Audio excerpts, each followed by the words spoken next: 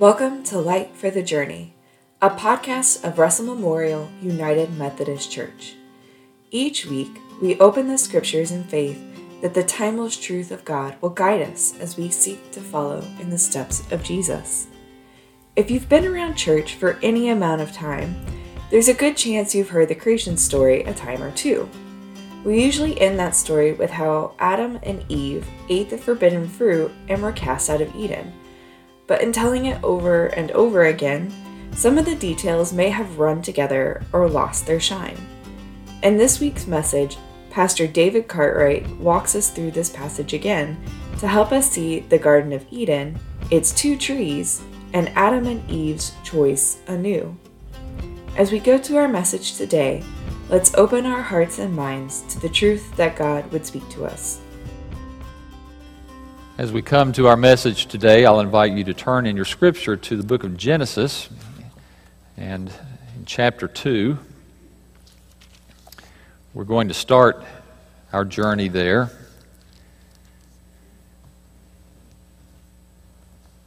We're beginning this week I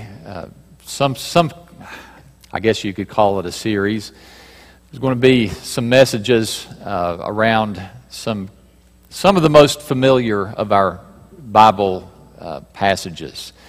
I kind of thought in my mind it would be something to the effect of Children's Sunday School Revisited. I'm sure that if you how many of you would say that you grew up going to Sunday school? Oh, okay. So most of you, have a memory of being in Sunday school as a child.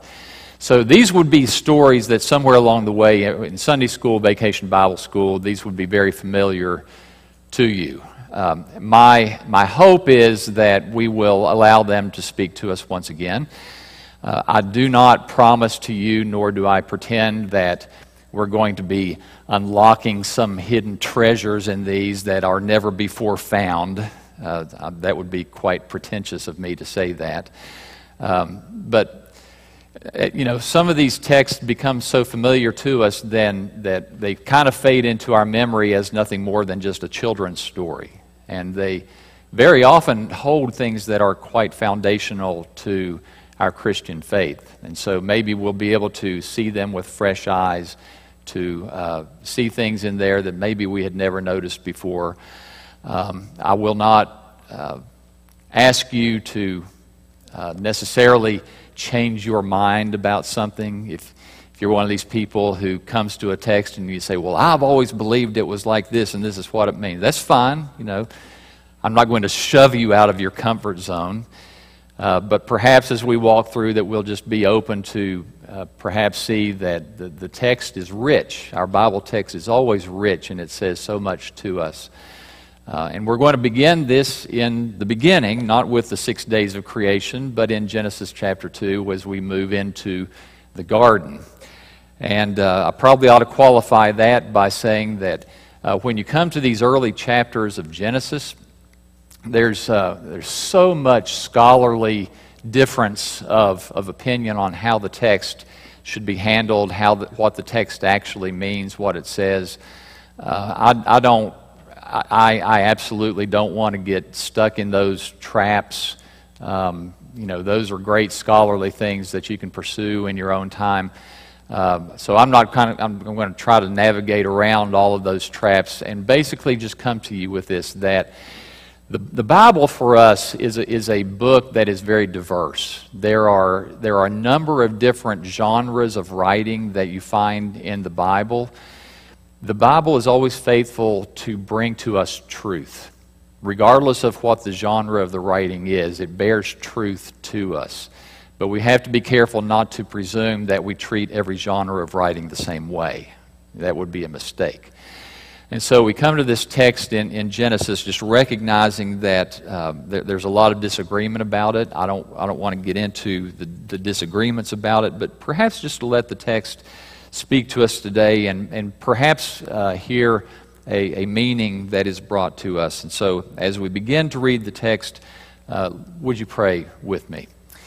Father, in these moments we give our hearts and our attention to the truth of your word. I pray, God, by the power and the leading of your Holy Spirit, that it is your truth that would be known, that I would be speaking your truth and that we would hear your truth.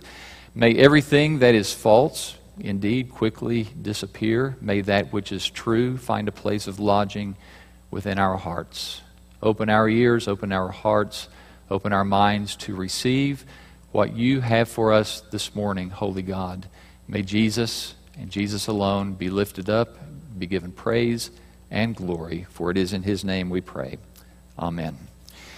We're going to start in Genesis 2 at verse 9. We're going to really work our way all the way through the end of chapter 3, but I promise you we're going to skip over some of the parts, okay?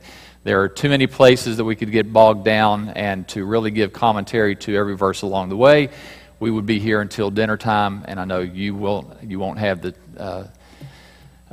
you're not going to tolerate that. So we're going to kind of move through to some highlights. Genesis chapter 2 begins by telling us God has created all things. God has created the man. He has put him in the garden. In verse 9 it says, out of the garden of the Lord, out of the ground the Lord caused to grow every tree that is pleasing to the sight and good for food. The tree of life also was in the midst of the garden, and the tree of the knowledge of good and evil. If you skip over to verses 15 and 17, it says, then the Lord God took the man and put him into the Garden of Eden to cultivate it, to keep it. The Lord God commanded the man, saying, from any tree of the garden you may freely eat, but from the tree of the knowledge of good and evil you shall not eat, for in the day that you eat it you will surely die. One of the things that I want for us to notice very quickly is in the verses that we just shared, God has created every tree in the garden. The text names for us two different trees, correct?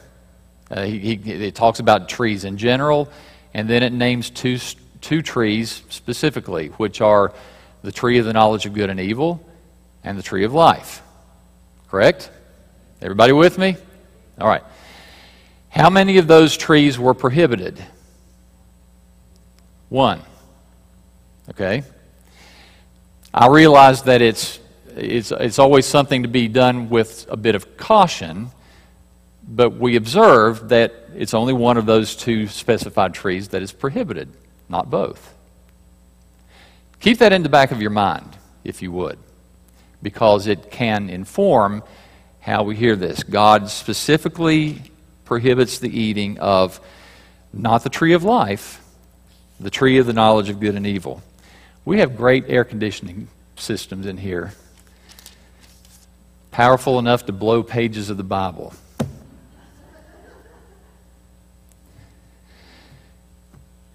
So God tells Adam, the one tree of which you are not supposed to eat is the tree of the knowledge of good and evil.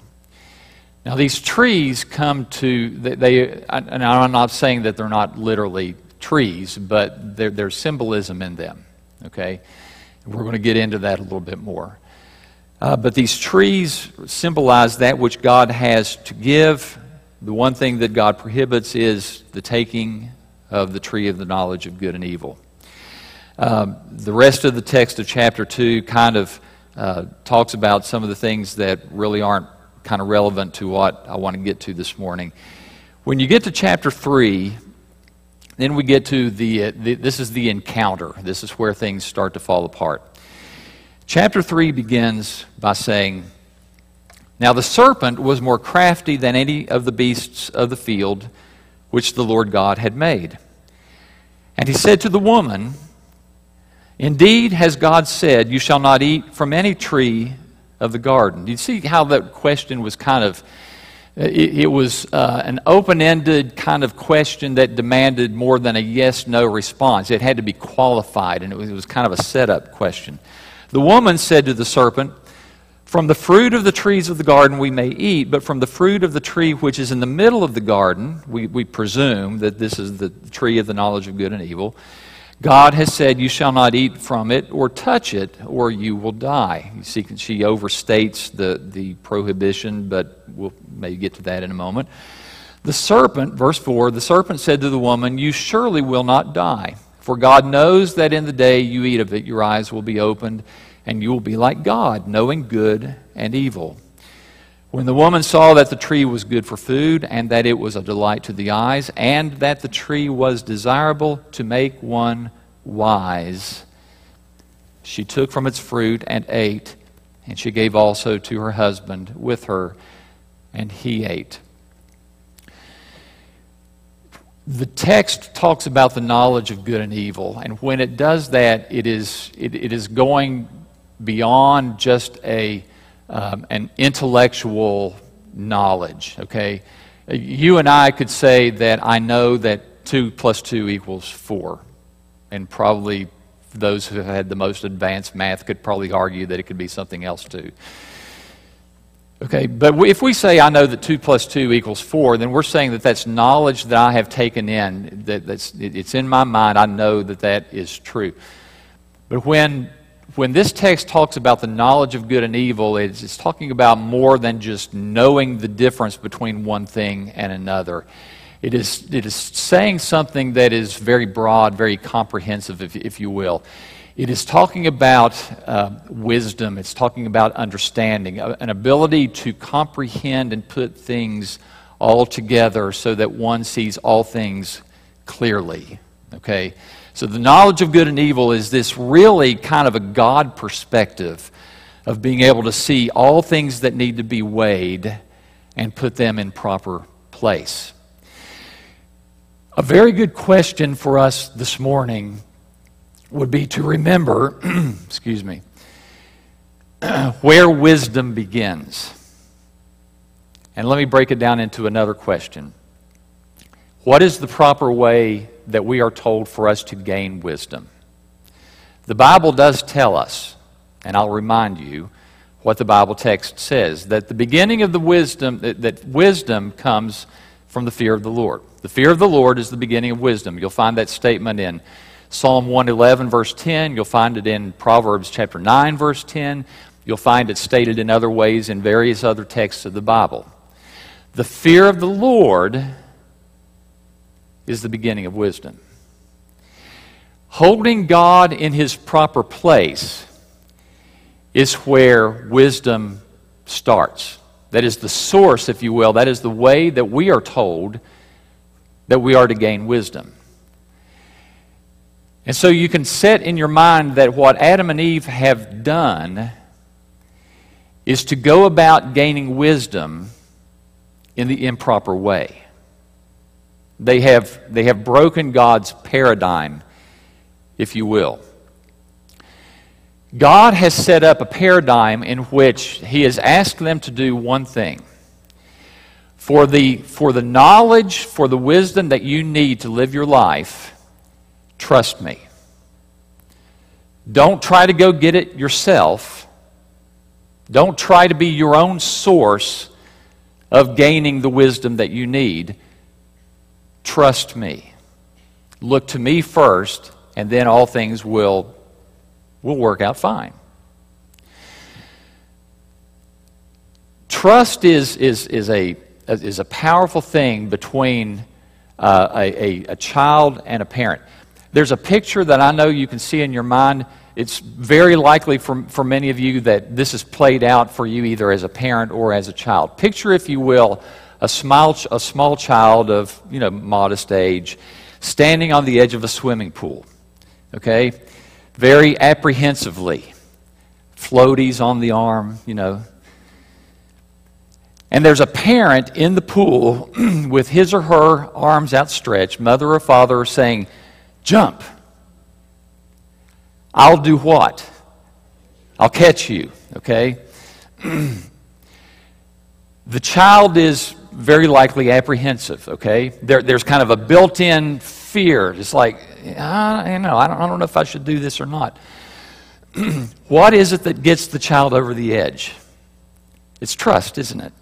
It's trust that what the parent, the father or the mother says is going to be true.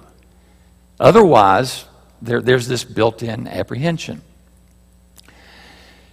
That may not be a perfect picture, but it's not a bad picture for what God has set up for His created order.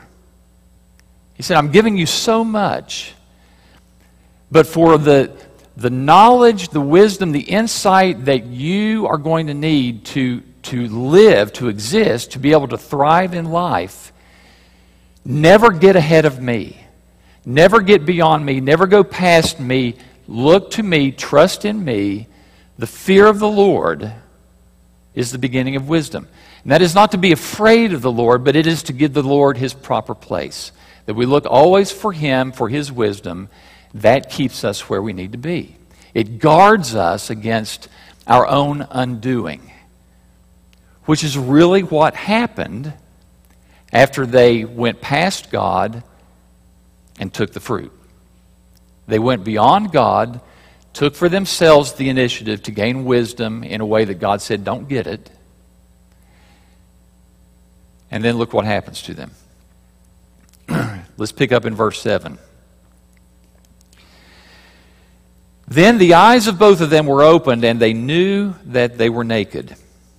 And they sewed fig leaves together and made themselves loincloths, loin coverings. They heard the sound of the Lord God walking in the garden in the cool of the day, and the man and his wife hid themselves from the presence of the Lord among the trees of the garden. Then the Lord God called to the man and said to him, Where are you?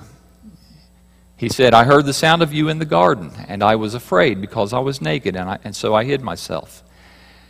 And God said, Who told you that you were naked? Have you eaten from the tree of which I commanded you not to eat? I mean, well, God knew the answer to that, right? But think about the power of the question. How did you come to know about your nakedness? Now, there too, I want to go another level. We get stuck on the naked part. All right? And I'm not advocating for nudist camps, that kind of freedom, like going back to the, hey, I'm not advocating for any of that stuff. Their nakedness itself represents something deeper, which is vulnerability. Okay, I'm going to go out on a limb here, and I'm not going to ask for raised hands, but my guess is that many of you have had the dream. At some point in your life, you dream that you're in some public place without clothes on. I know you have. Out on the street in some room where all of these people are gathered. If you've ever had that dream, and I'm not a dream analyst, I'm not Daniel, I'm not trying to get in your mind, but the reaction in that is, oh my gosh, it's, you start scrambling for cover. You want to find something to cover yourself, you want to flee from the room, and that reaction comes out of a sense of vulnerability, that we're somehow vulnerable now to at least the eyes and the thoughts and to those around us. So it's not just that we have no clothes on, it's that we've suddenly become vulnerable. That idea of vulnerability is in the Hebrew text. Many scholars will find in Hebrew is a word where very often the way things are written in Hebrew, you find words that play off of each other because they have such a similar nature to one another. The word in the text that defines the serpent as being crafty is quite similar to the word that describes Adam and Eve as being naked. Almost as if to suggest that it was at their point of vulnerability that the craftiness of the serpent came in and leveraged. They were naked before. They were vulnerable before. But the thing that changed is that now their vulnerability becomes a factor, whereas it wasn't previously. Their vulnerability was not a factor as long as they had God in his proper place. When they went outside of God's paradigm, something changed. And now all of a sudden their vulnerability becomes a factor. There are consequences when we shift God's paradigm. The text will go ahead and spell out some of the consequences. This thing keeps turning the page on me. And I'm not going to read all of this. If you read on verse 10, of course, verses 12 and 13 are Adam and Eve, and they're going, but it wasn't my fault, it was her fault. And she says, but it wasn't my fault, the serpent made me do it. We've all visited that, right?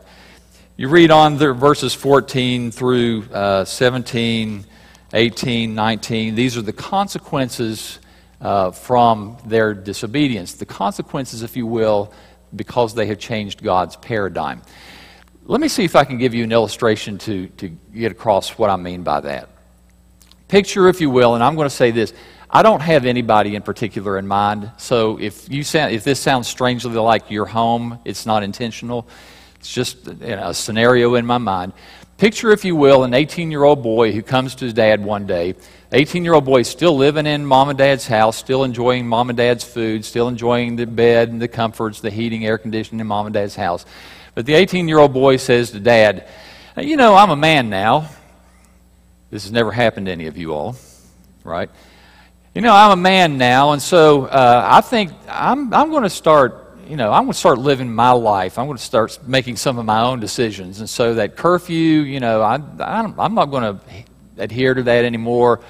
I'm going to have a lot more freedom to kind of come and go as I want. I'm just letting you know that. Okay? Imagine the son's reaction when dad says, well, okay, if that's the way it is, that car of mine that you've been driving around, I want the keys back. And the son says, what? Well, wait a minute. And dad says, well, wait a minute. Okay, you're changing the paradigm on me, so don't be surprised when not everything else stays the same. Okay, so if we're changing things, we're going to change things. And that really is what God does. Let me go back to the trees for a moment. You remember we had two specific trees, right? What were they? The tree of the knowledge of good and evil and the tree of life. How many of them were prohibited? Just one.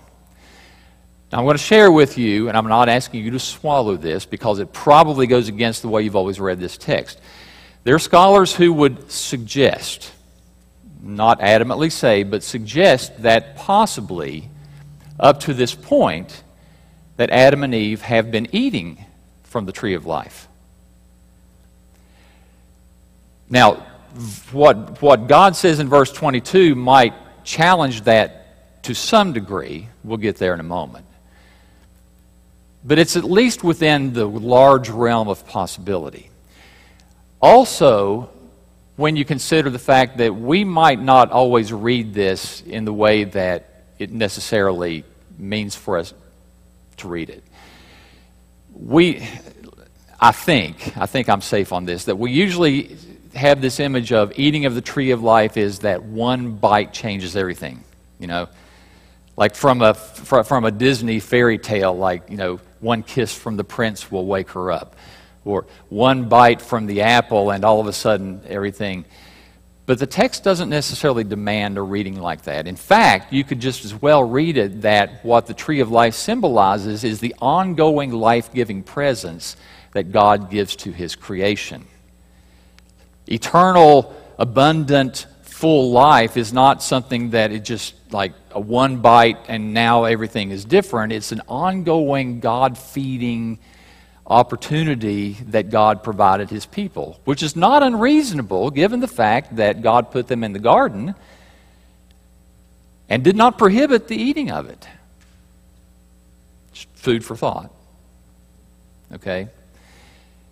The thing that He prohibited was the eating of the tree of the knowledge of good and evil. Don't go beyond me for the wisdom and knowledge that you need to lead your life. When they did that, God said, okay, paradigm is now changed. Read with me in verse 22. Then the Lord God said, Behold, the man has become like one of us, knowing good and evil. And now he might stretch out his hand and take also from the tree of life and eat and live forever. Two trees put together.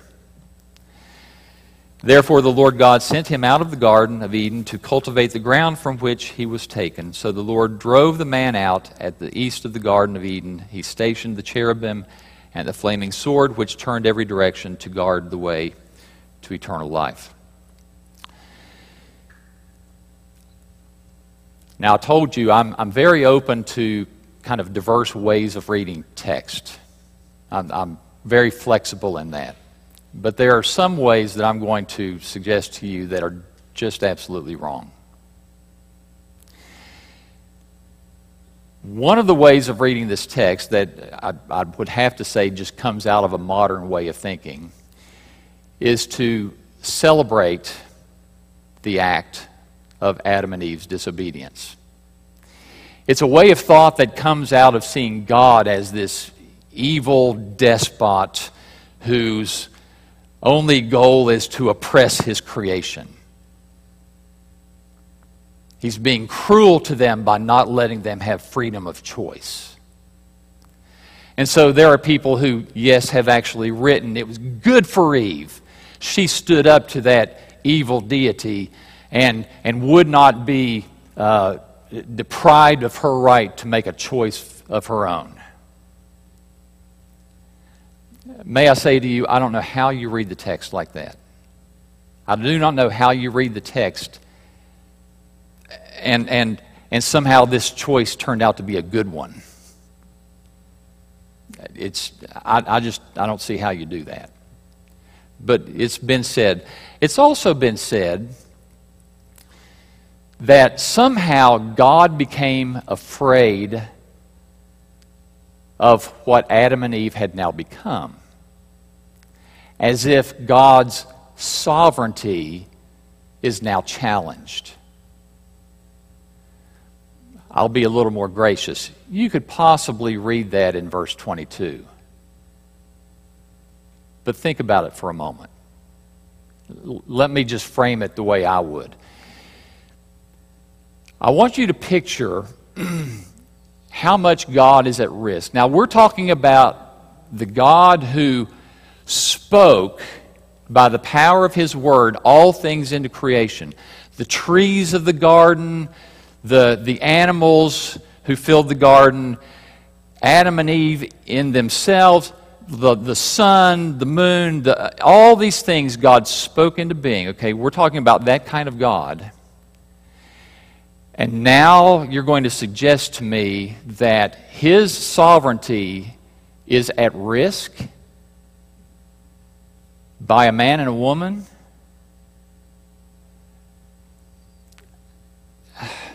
That seems to be a stretch. It is true that you and I, we always have the freedom to rebel against God's sovereignty. But you and I never have 1 ounce of power to change God's sovereignty. Not now, not ever. A God who is at risk from a man and a woman is not the God of this Scripture. So God's reaction is not done out of God being all of a sudden afraid that He is going to be usurped by His creation. God's actions come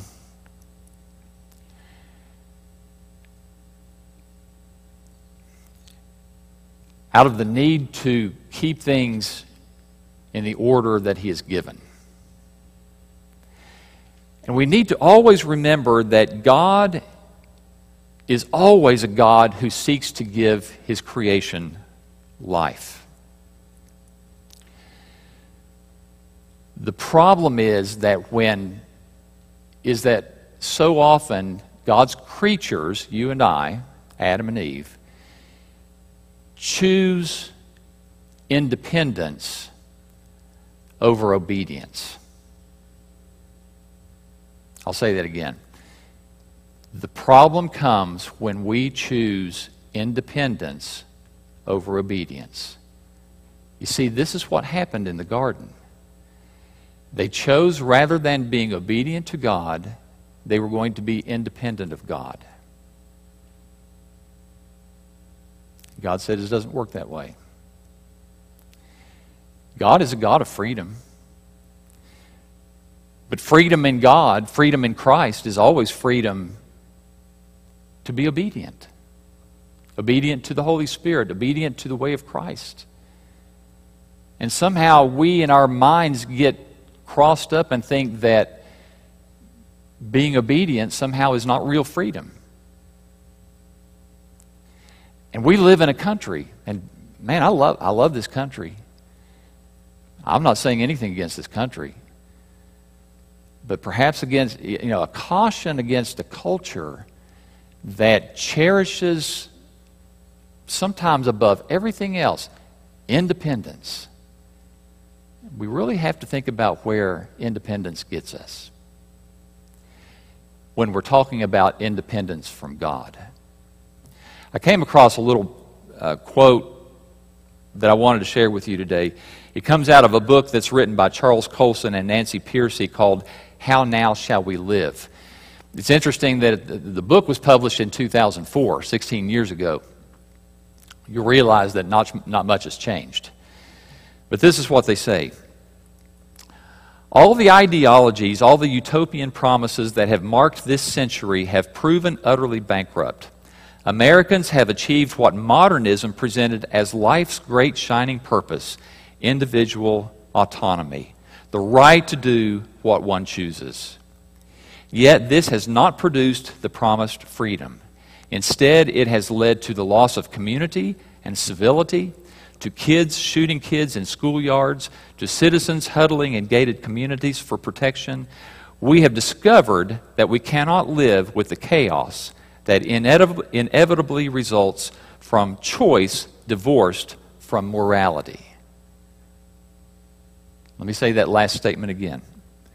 We have discovered that we cannot live with the chaos that inevitably results from choice divorced from morality. And I would just change one word in there so that it goes with our text from today without changing the meaning at all. Choice divorced from wisdom, God's wisdom, God's knowledge. You see, this is what happened in the garden.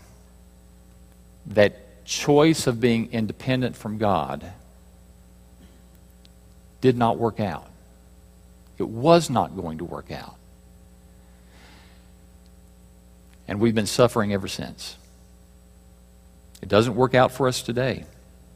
But we still live in a culture where we're convinced that our own independence is the greatest thing for which we could strive. It's not. We are people who are taught to be dependent on God. That's where things went wrong in the garden.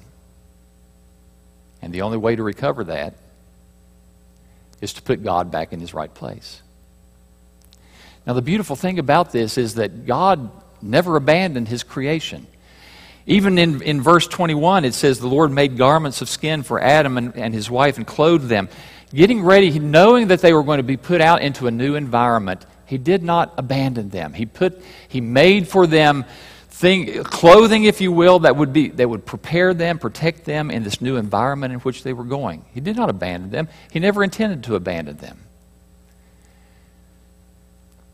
And it's also wonderful to know that God's redemptive plan in Jesus Christ never was a plan B. Do you know what a plan B is? What is a plan B? It's something you do when plan A doesn't work, right? Okay? If you ever read the Bible and say, well, Jesus' death on the cross was plan B because plan A didn't work. Don't read that. God knew the way it was going to go. Jesus was plan A all along. God's redemption. And Jesus is this life giver that brings us back to access to the tree of life that symbolizes God's ongoing life-giving. Visit with me, if you would, the book of Revelation. Just real quick, would you turn over to the back of your Bible? See, I can say I'll preach Genesis to Revelation in one summer morning. Revelation chapter 2. There's just a couple of places here I want you to see. The chapter begins, these are the letters to the 7 churches. The first letter is it's a message, it's not a letter, to the church of Ephesus. And God, the angel of the Lord, gives this message. And it says in verse 7, "He who has ears, let him hear what the Spirit says to the churches. To him who overcomes, I will grant to eat of the tree of life, which is in the paradise of God." He uses that image. What is it he's saying to the churches? God's ultimate goal for you is going to be back to the tree. He's going to bring you back. He's going to redeem you. It's life-giving. Turn over to chapter 22. Okay, last chapter. And chapter 1 begins the vision of the new heaven, the new earth, the new Jerusalem, the holy city of God that comes down out of heaven. It goes on in chapter 22 describing this. 22 begins and it says, "He showed me the river of the water of life, clear as a crystal, coming from the throne of God and from the Lamb, in the middle of its street. And on either side of the river was what? The tree of life, bearing 12 kinds of fruit, yielding its fruit every month. And the leaves of the tree were for the healing of the nations." I love that image. Once again, what is God leading us back to? The tree of life. Look again in verse 14, same chapter. "Blessed are those who wash their robes, so that they may have the right to the tree of life, and may enter by the gates into the city." You see, it's woven all the way through that in Jesus Christ, what is God doing? He's bringing us back to where His creation began. He's bringing us back to that ongoing, never-ending, never-failing, life-giving presence of God. Right? There are probably a lot of messages you could pull out of Genesis chapters 2 and 3. But it just seems to me one that rises to the top is that there is this danger of prioritizing our independence over obedience. You see, that's where it broke down. When God did not have His proper place and we went around Him. And God, by putting Adam and Eve out of the Garden of Paradise, was showing them it's not going to work that way. He has to be in His proper place. And I think that's a message that is as powerful for us today as it ever was. Would you pray with me? Father, I thank You that You preserve these texts that we might know the truth of where we as people went wrong, the truth also of how You've sought to put things back together. God, I thank You that You are a redeeming God. I thank You that You've never stopped loving us even when we have rebelled against You. I thank You that You care for us even when we find ourselves in states of rebellion. Father, most of all, we thank You for Jesus. We thank You that You've created a tree of life, Your ongoing, beautiful, life-giving presence. And how wonderful it is for us when we have access to that. And so we look forward to a day, God, when we enjoy that holy city, being in Your presence, eating of Your tree. And we thank You, God, that You offer us that life even now, and that we might have a foretaste of that which we will yet enjoy fully. And we thank You above all for Jesus. He is the one who makes it possible for us. Help us to not forget the lessons, Father, the lesson of the consequences when You are not in Your proper place in our lives. And God, if there's one, Lord, anyone right now, Lord, that you're not in the proper place, I pray that you would help that person to have a soft heart, an awareness, God, of what needs to change, that we might gain wisdom first and foremost out of a healthy fear of the Lord. Father, we ask all these things in the wonderful name of Jesus our Lord. Amen. We're glad that you chose to spend this time with us in God's Word. You can catch our worship services online at www.rmumc.net. May the Lord grant you the light of His truth as you journey through this day.